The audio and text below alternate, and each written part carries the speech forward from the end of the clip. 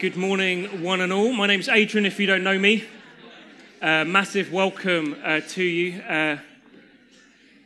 We are going to continue this series, Encounters with Jesus. I don't know if you find there's those moments on there when you encounter someone for the first time and you suddenly think, well, how are things going to go? There are some moments in my life where I encounter people and they think that I'm someone I'm not. And there's generally two people think that I am. One of them, I kind of think, wow, that's pretty good. And the other one is an amazing guy. It's just, there's some differences between the two of us in terms of age, so it's not as good. The first guy is a guy called Jonathan Edwards, who's an Olympian, a commentator, and occasionally people go, are you Jonathan Edwards? The grey hair, physique. And I thought, that's pretty good. I'm being likened to an Olympian. The other person I tend to get likened to, and this has happened at a number of pubs I've been to, where the guy or girl behind the bar go, no way, it's you! Even I was in London, I was staying at a flat in Belgravia, kind of left, just thought I'd name drop that area. Wouldn't otherwise have been able to stay there. It's just I knew someone had a flat there. Was there walking down the street, someone screeches their halt and says, no way, it's you! Paul O'Grady. The guy's got 15 at least years on me. Is what I usually say in response to that. No, I'm not Paul O'Grady. And that seems to make it seem like I am more like him. So in case you're wondering, no, I'm not Paul O'Grady. No, I'm not Jonathan Edwards. I am Adrian Hurst. That doesn't deserve any applause. Sorry. I'm able to identify myself. That's what I've shown so far. Today, we're going to encounter one, as we have been throughout the weeks, we have been through our worship, who is amazing, who is one to applaud, who is Jesus. And I think sometimes when we approach these moments of a preach, a talk, a sermon, whatever name you want to give it, is that sense of, okay, what's going to happen here? Are you going to entertain me? Am I going to leave kind of knowing something more? To be honest on that front, I'm not that concerned. What I more want to invite us to do today is to encounter Jesus afresh. Maybe you've come this morning and you would say, I don't know quite who he is, but everything I've kind of seen so far just helps me get drawn more and more to him. But for many of us in this room, we say, no, we know who he is, but the invitation is that we get to encounter him afresh for today. Not that we'd think about what did it look like yesterday. Brother, in this moment now, Jesus, who is King of Kings, who is the King of the night, as well as the King of the day. Jesus, who is the one who affords us this amazing relationship with the Father, longs to meet with you and longs to meet with me. And how I want us to encounter him is through a phenomenal story we're going to look at, which happens on a boat. And today we're going to encounter this amazing Jesus on a boat. And as we encounter him, what I'm hoping is going to happen, and what I believe will happen, is that we're going to discover this Jesus who we encounter is one who always wants to change our lives so they're never the same. And that today I believe that Jesus wants to change our lives in order they'd never be the same in respect to fear.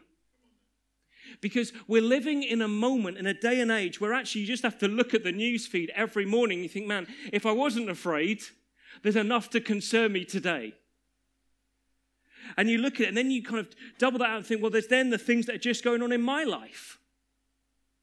And it isn't that Jesus in his offer of this amazing new life through his resurrection is blind to the stuff that comes around us and the effect that it can have on us, but rather is one who wants to invite us to, rather than living lives that can be engulfed by fear, actually become lives that are liberated to live in faith and trust in him. Now, for some of us at this point, we're already thinking, hey, but Adrian, you don't know how much this already rules in my life. And for you, I just want you to hang in there. I say it as one who's part of my story. I'm not going to tell lots of my stories today, but part of my story is one where I would say I lived characterized by fear for numbers of years. and yet have become one who knows what it is to live a life that can live free from it. But rather than me tell my story, I want to tell his, Jesus'. So if you've got a Bible, if you want to turn to Mark chapter 4, and we're going to be reading a story from there. I'll read from the screen as well, just because it's helpful. We'll then read the same thing. Mark recounts this story like this. Verse 35. That day when evening came, he, that's Jesus, said to his disciples, "Let us go over to the other side." Leaving the crowd behind, they took him along, just as he was in the boat. There were also other boats with him. A furious squall came up, that's a storm, and the waves broke over the boat, so that it was nearly swamped. Jesus was in the stern, sleeping on a cushion. The disciples woke him and said to him, "Teacher, don't you care if we drown?" He got up, rebuked the wind, and said to the waves, "Quiet, be still." Then the wind died down and it was completely calm. He said to his disciples, "Why are you so afraid? Do you still have no faith?" They were terrified and asked each other, "Who is this? Even the wind and the waves obey him." What we find here is this phenomenal story of Jesus and his friends setting out on a journey that Jesus had said, we're going to get to the other side. And within that journey, suddenly on this lake that is renowned for these sort of moments where suddenly out of nowhere a storm happens, a storm that happened with such ferocity and ferociousness that the waves were literally engulfing the boat. And within that moment of a storm breaking in, the disciples encountered Jesus, who has power over storms. But more than that, wanted them to realize that he has an ability to bring peace regardless of situations. Now, the reality is that not many of us are going to find ourselves in physical storms like this. However, there's something I want us to grasp in terms of this story that does have application to every one of our stories, in the journeys that we live with Jesus at the center of them, is that each and every one of us will encounter storms. Just as I said, there's storms that we can see through just everything that's going on in the world at the moment. North Korea, earthquakes, hurricanes, terror, acts of terror. There's enough things that if you want to, you can ponder them and think, man, this just seems pretty dark. But then there's the stuff that happens to us. The storms that happen in our lives, storms that suddenly come, of deadlines that we need to reach, of exams that we're taking, of illness, of finances, of our work situations, of family members, or suddenly a realization of something new about our past, or a concern in terms of our future. Or maybe it's in respect to death, someone we know who's dying, or something in terms of suddenly we knew someone we know who suddenly dies. Or maybe ourselves, we suddenly get a diagnosis which really means that we now know that we're facing death. Or maybe it's that storm of what others think of us. If they really knew this, what would they think? Maybe it's actually about how someone else has succeeded, and what they then thinks about ourselves. Maybe it's about sharing our faith. And the reality is these sort of storms just happen. And for some of us, we know that we're in one at the moment. For some of us, we know, oh yeah, I can know when this kind of thing happens and it pops up and how I'm left feeling at that point. For some of us, though, we know that we seem to go from storm to storm. It feels like it's just always there. As though there's these dark clouds continuously around us, oppressing us. And it's into this reality that I believe we need to understand that Jesus says that as we face storms, as we're living in storms, he comes to break in. And he comes to remind us that there is a choice to be made in the eye of the storm.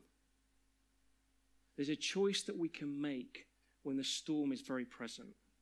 And we see it in the story where Jesus just says in verse 40, he says to his disciples, "Why are you so afraid? Do you still have no faith?" It's as though Jesus suddenly looking at the storm that's just happened and his ability to break in it, says, actually, there's still a choice when you're facing these moments. There's a choice of, are you going to choose fear? And if you choose that pathway, you've got to understand there's going to be a destination it's going to take you to. Or are you going to choose faith? Because if you choose that pathway, there's a destination it's going to take you to. But you need to understand that when you face the storms, there is always a choice. Now, for some of us, we think, oh, no, it doesn't feel like there's a choice. It feels like it just is there's just this onslaught coming on me. Well, even that is a choice. A choice in the moment where it feels like we're being overwhelmed is that moment of saying, actually, there's nothing I can do because we're already being taken down a certain pathway. And I want us to, just for a moment, look at these two different pathways and look at them, because as we understand them, one is we start to see how it's in us, but also how attractive what Jesus is offering, but also how this isn't just something that's to make us feel good on a Sunday morning and yet have no relevance and reality to a Monday, but rather I'm hoping is something that equips us to understand there is a freedom and a liberty that Jesus wants us to live with, that we get to choose within the storms we face, one that leads on a pathway of faith rather than fear. But I want to start, though, in terms of this side, the pathway to fear. Why do I want to start there? Because that's where the disciples start. And my guess is that's where often we end up. And what we see on this pathway to fear is that we find in verse 38, it exposes everything about where the disciples were at when they say this, "Teacher, don't you care if we drown?" See, what we've got to remember here is these weren't individuals who'd never been in a boat before. Many of Jesus' friends were hardened sailors. They were fishermen. They had spent a lot of time on this lake. They knew that storms came. They knew how to weather a storm. They knew what to do when the waves started to come over. They knew when to take the sails down in order to go with the storm. Yet in this moment, something happened. Something happened that caused them to say, actually, what on earth are we going to do here? The storm this time seemed to become one that was overwhelming them. Overwhelming them so much that they get to this point where they can't see a way out. However much they look inwards and say, well, we've got to be the solution here. We've got to be the solution here. They can't see a solution. And it leads them down this path which fear always invites you into, which is to logical conclusions. Which is, yes, we might have experienced this before, but we've never experienced it quite like this. The waves are lapping on over us. We're about to be taken. And whereas maybe before they said, oh no, we've done this before, at this point it suddenly gets to a logical conclusion is the only way this is going to end is we're going to drown. This is going to lead to our destruction. And suddenly out of that place of desperation, as they turn to Jesus, who is asleep.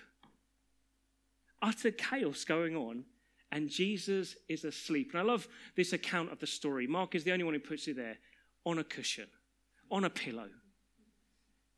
Like, Jesus, there's a storm going on, and you're asleep on a cushion. And there's this sudden moment of exposure of the disciples' desperation, the disciples' belief the only way forward is going to be destruction. And they're turning to Jesus and say, don't you care, we're going to drown, waking him up on the cushion. Don't you care? And see, what we see exposed in this brief moment of a story is what each and every one of us actually can see rings true when it comes to fear. See, what fear does is as we choose that pathway that suddenly says, oh yeah, but what if? It will keep taking you along a logical path that will always lead to two things. It will always seek to be destructive, and it will always seek to distort. That's what fear will always seek to do. Now, some of you may be thinking, why are you thinking fear as if it's something? Well, fear is an emotional response, but also we've got to understand that there is one who's behind fear, one who's continuously seeking to rob us of anything that seeks to trust in God. One who's always seeking to usurp who God is in all authority. And at this point, some of you are going to think, man, you're nuts if you're about to say what I think you're going to say. No, as much as there is God, there is one who is against God, who's always seeking to say, actually, I want the authority he's got, and that's the devil. And the devil is one who's always seeking to actually take away anything that seems as good as God. He's always seeking to feed lies into who we are. And so there's one who's behind this kind of intensity of fear. as well as a bit something that is a response within us. There's one who's there saying, no, come on, come down this pathway. And you see, what fear does, as I said, is it will always lead to destruction.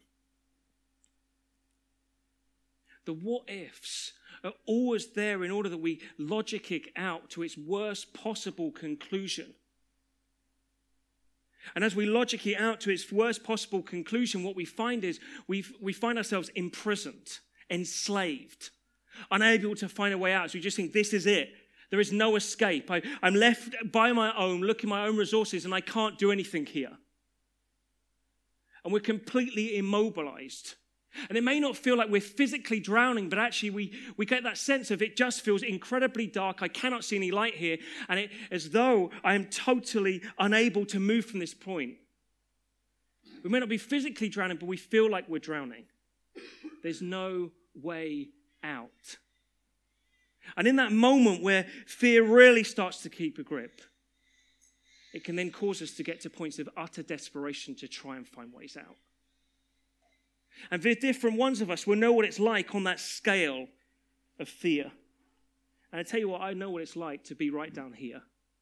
I know what it's like where you found yourself starting off with a point of view of what if they find this out. And then you find yourself going right the way down until the only way forward you can see is, I am totally destroyed. And for me, it immobilized everything. I can tell you stories of where I'd start off by leaving my house and thinking, did I lock it? And often would go back saying, but what if, I think I did, but what if I didn't? And go back. And I'd often talk about my triple checking of locks that kept me going. Because however many times I sought to do it, I'd always find another excuse that said, yeah, but what if? I had nothing of value in my flat. I had nothing worth stealing. I wasn't on a hit list, I don't think. But logically, where it taken me, this pathway of fear is one that I just felt immobilized. I've got to keep checking. I can't move from this place. And even after I'd walked and left it, I still at the back of my mind thought, but I just wonder. Because fear never brings peace. It always brings that sense of destruction, ultimately. But it also distorts. It distorts what? It distorts our view of who God is. Do you see that in terms of Jesus? The disciples say, don't you care? And this is the one they've given up everything for. Like literally just heard him talk a few times. Seen him perform unbelievable miracles, seen his care for people, seen how he loves people, seen how he loves them, and they were willing to just ditch everything. Say, that's it, we're leaving our livelihoods and we're following you. And it just took one storm. And suddenly this one that they've given up everything for, they then suddenly find themselves saying, don't you care? He's forgotten who he was.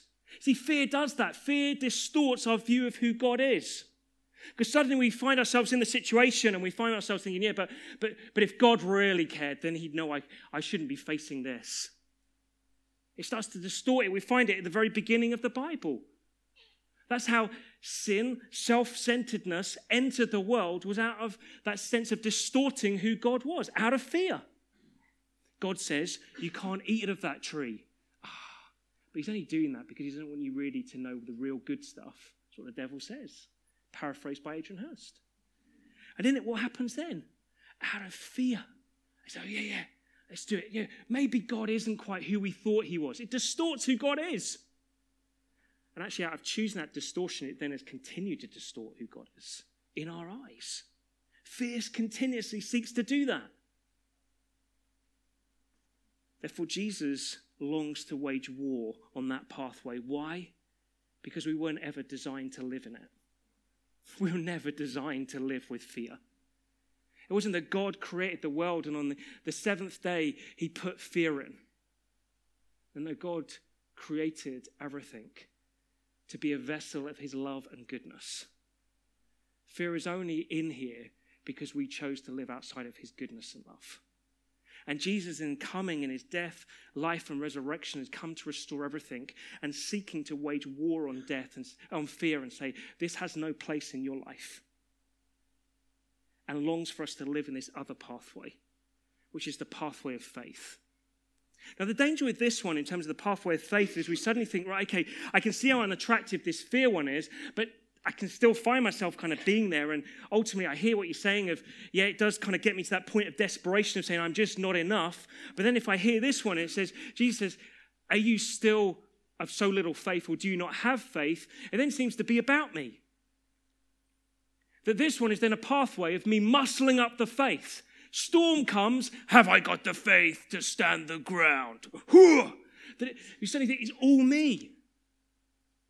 But at that point, we've totally misunderstood what faith is all about. See, faith is trust. Every single one in this room is actually exercising faith, whether you're a follower of God or not, whether you believe in God or not. You are exercising faith in this moment because you're sat on a chair. Without even thinking it, you've put your faith in the chair you're sat on because you didn't even think, will it be able to support my weight? At this point, some of you are freaking out because you're thinking, has Adrian done something to illustrate? Is my chair about to give? No, I haven't. I'm not that planned. But the reality is this, that we've all done it. We exercise that sense of trust that as I sit down, this chair is going to take my weight. This chair is going to sustain my weight for the entirety of this morning. See, our trust, our faith is actually in the substance of the chair. It's not in, can I really believe the chair is going to carry my weight? I'm going to believe it. I will believe the chair will carry my weight. I don't know whether it is a chair. In actual fact, I'm going to believe there's a chair behind me that will carry my weight. There is no chair behind you, Adrian. Yes, but I'm believing the faith of the chair. No, it's not that, is it? That's crazy talk. That's like magician on the stage talk. A trick and nothing more. No, faith and trust is about the one you've got your trust and faith in. And this is all about Jesus.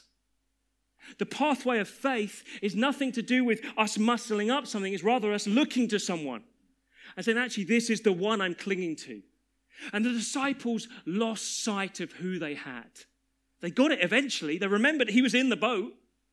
They remembered what he said, but it took him a moment. And for us, we need to continuously remember that when we've centered our life on him, he's forever with us. The pathway of faith is all about the substance of our faith, which is Jesus. And when it comes to Jesus, this story reminds us of two things. Firstly, it's all about what Jesus said. And secondly, we're going to see it's all about the fact that Jesus is with us on the boat. See, Jesus said this, verse 35, let us go over to the other side.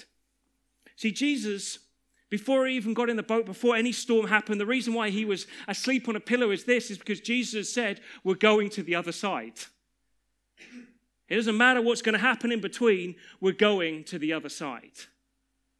This is the Jesus they'd heard speak so many amazing truths. The Jesus I've already said, who they've seen perform so amazing miracles. This Jesus they've sought to leave everything to follow. He said this, therefore it will be true. We're going to the other side. The thing is, if this was our only story of Jesus saying something, and I was thinking, okay, great, he's going to do it, we might kind of waver sometimes, but we have a greater storm that Jesus faced that was able to speak over it and say, now it's done. Now we're going to the other side. A greater storm that gives us two other statements that change everything for everyone forever. See, Jesus at the cross encounters the greatest storm of all time. Where at the cross, he encounters all of our sin, all of our self-centeredness, everything that separates us from who God is and from who we are. And Jesus encounters that and takes it on himself for the whole of humanity throughout all time. Jesus also encounters and takes on the consequences of our self-centeredness, of death. And in that storm, and if you don't think it is a storm, read the accounts of all that physically went on as Jesus hung on a cross, of how the weather changed, how darkness came on, of the turmoil Jesus' body was in as you see him there. That in that moment, in that storm, Jesus proclaims, just before he dies, that actually this storm is defeated. So you find John 19:30, Jesus simply says, it is finished. That all our sin is dealt with, that death has been given the final blow. Check out orders, you no longer have power here. See, Jesus defeated the greatest storm with an "it is finished." We need to continuously remember that that's what Jesus now proclaimed over your life, my life, throughout anything we do. Even when we make the dumb decisions, Jesus still says, but it's finished. You can know forgiveness. You can know my rightness. You can know a sense of you don't need to live with shame. It is finished. But more than that, we find then Jesus rises again, and then him rising again, he then says, is it 3? 4 words this time. John 20:19 appears to his disciples, having done all that he's done, having finished everything, he simply says this, peace be with you. That having dealt with the ultimate storm of our sin and death, Jesus then offers the ultimate peace. I say, now I offer that peace, that word that means wholeness in everything. Wholeness now and wholeness for eternity. See, we're a people that need to continuously remember that Jesus has said, it is finished. And we now know his peace forever, regardless of what life throws at us. Which brings us back to this point. You see, not only is this a moment of us remembering what happened at the greatest storm, it also reminds us of what our hope is, our future hope. See, this story of Jesus getting in the boat and saying, now I'm taking you to the other side, is our story. Our story, once we put our life, center our life on Jesus' life, death, and resurrection, Jesus says, now I'm with you in your boat as you navigate the lake of your life. And I promise you, in navigating this, your destiny now is forever to be with me. And the destiny we're going to is one where I'm going to renew the whole of the universe. And we talk about that a lot, don't we? Why? Because that's our destiny. That one day Jesus is going to renew everything and we're going to be there. And the whole of this earth, Revelation 21:22, is going to be filled with God's love and goodness. And that's our destiny. And therefore, this story, as we see it, promises that as we're on the lake, as we're in this life, as we're on our journey, storms are going to happen. Circumstances are going to change. But I tell you the one thing that's never going to change, the destination. We are always going to get to the destination of a life with Jesus in a renewed planet Earth where God dwells. And nothing's going to take that. Because why? Sin is defeated. Death is defeated. Therefore, we can live in this tension of knowing that actually God can heal and God will heal. And there's friends that we've got where we're living saying, God, would you break in now? But also knowing that if he doesn't, the destination is still the same. We need to know that we have this amazing hope. But it's not only in terms of what Jesus said, it's also that Jesus was in the boat.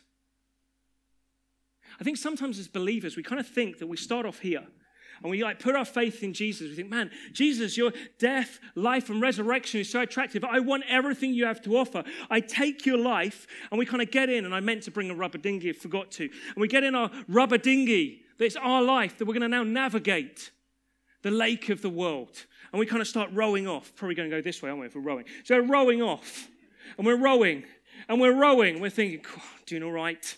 Doing all right. Thanks, Jesus, for the boat. Thank you, I've got a destiny. See you there, rowing. And then suddenly it gets a bit choppy. And we're there, and we're kind of trying to paddle. And we think, I don't know how I'm going to do this. I don't know how to do this. Jesus, how am I going to do this? And we forgot that when we set off here in the boat, he said, I'm going to be with you. I'm going to be in the boat. I'm not promising that it's not going to get choppy. I'm not going to promise that sometimes it's going to feel like the boat's going to get swamped by water, but all I do promise is I'm going to be with you. We need to remember that Jesus is always there. And why he's asleep is because he's in control. It isn't he's not bothered. It's because he knows, he said, we're getting there, so he can sleep. But we also need to know at any moment, he'll wake to us. As we're rowing, he's there. See, when we realize that Jesus is in the boat with us, as the disciples did eventually, it gives us a confidence to live with as we row across whatever storm is coming. A confidence that reminds us that he is with us. Why? Because he said that. Matthew 28:20. Why have I put Bible verses here? Is so you can quickly take a photo of it, take a note of it. Why? Because you need to remember that Jesus is in the boat. And that's not because I said. It's because he said. He said he's never going to leave us to the very end of the age, because at that point we get to be with him forever. Jesus is with us. We need to remember that Jesus has power. The fact he is in the boat, 1 John 4:4, the one who is in you, that is Jesus, is greater than the one who is in the world. The one who is in you, the one who is with you, is greater than anything this world can throw at you. I could do a preach on that, I'm not going to do. Keep going. Loved, 1 John 4:18, therefore there is no fear in love, but perfect love drives out fear. Why is that so important? Because God loves you more than you dare to believe. Jesus offers a life full of God's unconditional love. A love that actually we could spend the rest of our lives now exploring and will never get to the limits of. A love that goes beyond anything you or I could imagine, comprehend. And yet we're invited to continuously look to understand and experience more of his love. Why? Because when we understand how much we're loved, it casts out all the fear. Because suddenly we realize that actually, whatever else happens, I'm loved. And nothing's going to separate me from that love. And God's love is unbelievable. Now, for some of us, we're kind of start thinking, is it really? If I'm like really suffering, is God's love going to be enough? Yes. It is. Why? One, because I've experienced it. I've experienced in the darkest moments the light of God's love breaking in. And realizing that actually his love is more beautiful, precious, and worthy of my adoration than anything else I can experience. I can do it through experiences of others who are not in the room today. I could point you to Vince Rickett, living with cancer riddling his body. And yet as he's squeezed, he understands more and more and more and more of God's love. You know, I had the privilege of getting a coffee with Vince this last week, and all we talked about is how he can experience more of God's love. That's all we did for an hour and a half. How can he plumb more and more of the depths of God's love? And how actually this moment where he's unable to do as much actively physically at this point in time because of his recovery from this stage of cancer, it affords him moments where all he can do is just bathe himself in worship and encounter God. And how that flips everything on its head. This isn't a moment to kind of lick wounds, but rather a moment to experience God's love. God's love drives out fear. It's about the fact that we have a new identity. Romans 8:15, the Spirit who is God is now living in you and in me, in order that we'd understand that we're no longer slaves for fear. Fear has no kind of ownership of us. Rather, we're now the children of God. And as children of God, we therefore get to approach God as a father, get to know that we're held like Timothy's held, continuously one who's kind of seeking to do our good, do our best. And whenever the waves are kind of sweeping in and smashing over us, we've got one who's wanting to hold us tight and say, I'm here, I'm here, I'm here. See, we need to allow fear not to distort our view of who he is, but allow the reality to understand that he is in the boat, and that gives us confidence. But it's not only confidence that it gives us, it's also a sense of comfort. You see, there's a moment, isn't it, where the disciples, though it probably wasn't out of the best motives, they remember Jesus there and they say, don't you care for us? We're going to drown. What's interesting is Jesus doesn't stand up at that point and start pushing them out the boat. He doesn't stand up at that point and rebuke them, saying, are you so afraid still? Why do you not have more peace? Just says Jesus stands up and just says, be still. And I tend to picture, I don't know how you picture this, I don't ever picture Jesus standing up and shouting, because he knew he didn't need to. He was asleep. He was totally cool with the storm. And he stands up, and I think Jesus just said, be still. And it was. Because Jesus, as soon as we call out, rushes to meet us in order that he can comfort us. And for sometimes we think, oh no, Jesus is going to be cross with me. No, Jesus is always wanting to comfort us. Which brings us to the last thing, is that Jesus, when he's in the boat, wants to bring us peace. And sometimes that means he brings peace so the situation we're facing suddenly dissipates. Often, though, it means that the peace that he brings is actually within the storm that we're facing. That we get to know within all that the world's going at, or the moment where our boat's getting very choppy, is that even in that moment, we get to know the very peace of God. A peace that promises wholeness, but a peace also that promises a sense of a calm mind and heart. A peace that means that we could be like Jesus. And rather than shouting at him, saying, "Don't you understand I'm going to drown?"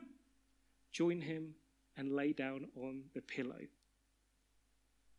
what about if we were a bunch of people who, regardless of what life threw at us, not have a sense of escape of, I'm in total denial, just asleep. No.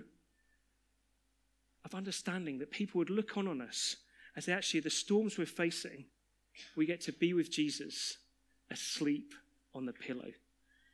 Such is the peace that we know. I think, man, yeah, the boat's choppy, it's blowing around everywhere. But with Jesus, it's not just okay, it's amazing. So then, this all sounds good, doesn't it? But how on earth do we decide to live this way? How can we seek to live at the crossroads by not choosing to live on the pathway of fear, but the pathway of faith? Well, I'd say it comes down to 3 R's, just very briefly. Firstly is we need to remember that as we're in the storm, as we're living out our lives, we need to continuously remember what Jesus says and who Jesus is. And for different ones of us, that takes different amounts of time. And therefore, sometimes, and I find this, when I feel like I've got anxiety kind of awakening within me, and I can generally find it in the moment because of other people's expectations that I'm not quite fulfilling, a sense of a deadline, or a sense of, the first one, to be honest, is that I'm failing someone. That's generally when I feel a sense of anxiety rising up. And in it, my baseline could be, because I've had this sense of I've lived the track of fear, and so I continuously have to renew that one, is that I can potentially quickly say, well, the answer is myself. I need to work harder. Therefore, get up earlier and get on a bit more. Whereas actually what I've learned is I need to spend more time remembering at that point. Seems totally countercultural. You think, no, you need to, in order to not let anyone down, get on with it. No, in order to not let anyone down, I need to first get my perspective right. I need to remember who Jesus is. As I often find myself having times of actually making the time, either walking somewhere rather than driving. Getting up a bit earlier, but not in order to work harder, but rather to just get time with him, to remember what he said and who he is, that he's in the boat with me. So first of all, we remember. Second is we need to renew. Romans 12:2 is that we are transformed by the renewing of our minds. Well, we've had a track where we've continuously chosen to live down a pathway of fear. It just means we have to consciously make a decision, say, I'm not going to go that way, I'm going to go this way.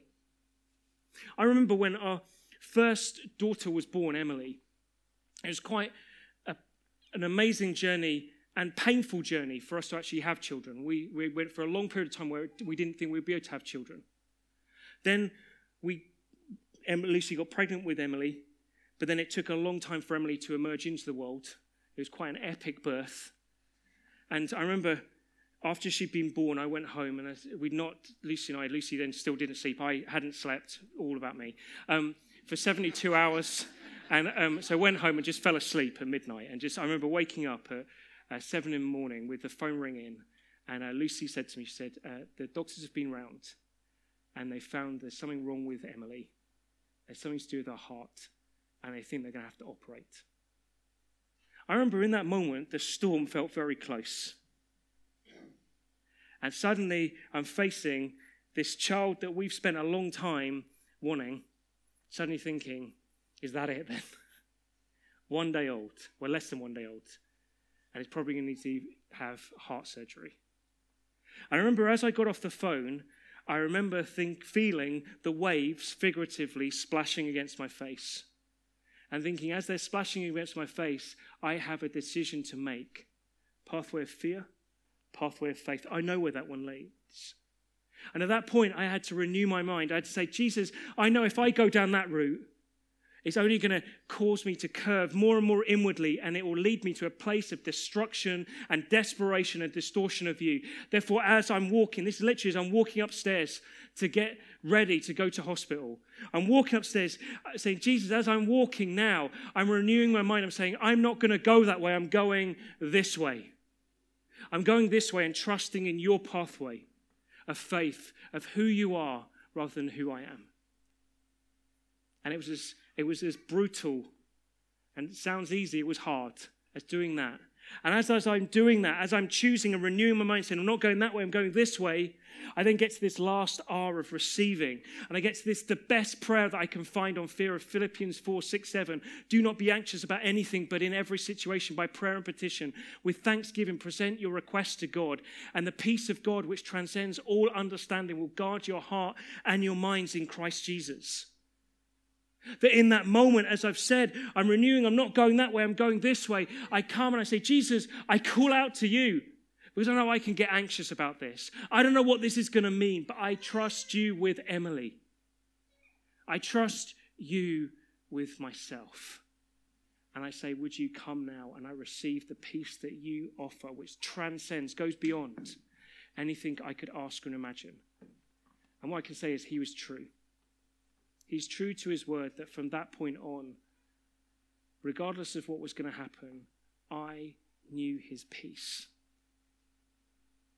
Now, also at this point, people will say, well, what happened? Well, Emily's 15. She did have a hole in her heart. She didn't have to have surgery at that point, but had to be monitored for the next 12 months. And gradually, miraculously, that hole is shrunk. Until this point, we get to it, it's still there, and we always forget. But it's only these moments where I'll tell the story. I remember she has it. And probably we should make another appointment at the hospital to make sure she gets checked. But in it, why do I tell it? It's because it's decisions like that, in storms like that, as well as the other storms we face of differing, raging moments where we get to say, I remember who you are, I renew my mind, and now I receive the peace that you have to offer. Because we're each invited to encounter Jesus on the boat. My question to you is this: what are you going to do next then?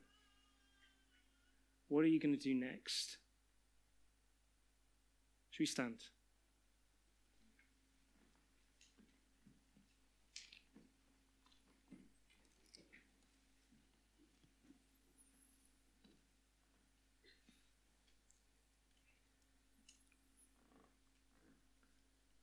I'd lined up a song we were going to sing. I'd lined up that I was going to finish 5 minutes earlier than this, but I haven't. I apologize. Here's the deal, though. I think each of us know where we're at. And I want to give us just 30 seconds, just with our eyes closed, not worrying about others. And just in it, you know what this means for you. And for some of us, we know, do you know what? I've lived for too long on one pathway. And today, Jesus, I want to choose the other one. And for you, if that's you, I felt just like for some of us, it felt like this other story where the disciples have been fishing all night and caught nothing. And then Jesus just says, look, put your nets down again. And they catch this amazing load of fish. And I felt for some of us, it feels like, with this one, it feels like a battle that we've been doing for years. And we kind of, at this point, thinking, but is it going to be any different? And I just felt Jesus wanted to say, no, let down your nets again and see what I'm going to do. And I felt for some today that this is going to be a moment where we say, right, there's a line on the ground, this far and no further. And in a moment, I can just invite you to demonstrate that line by coming to the front to be prayed for, where we're going to see the power of fear broken and see the adventure of faith begin.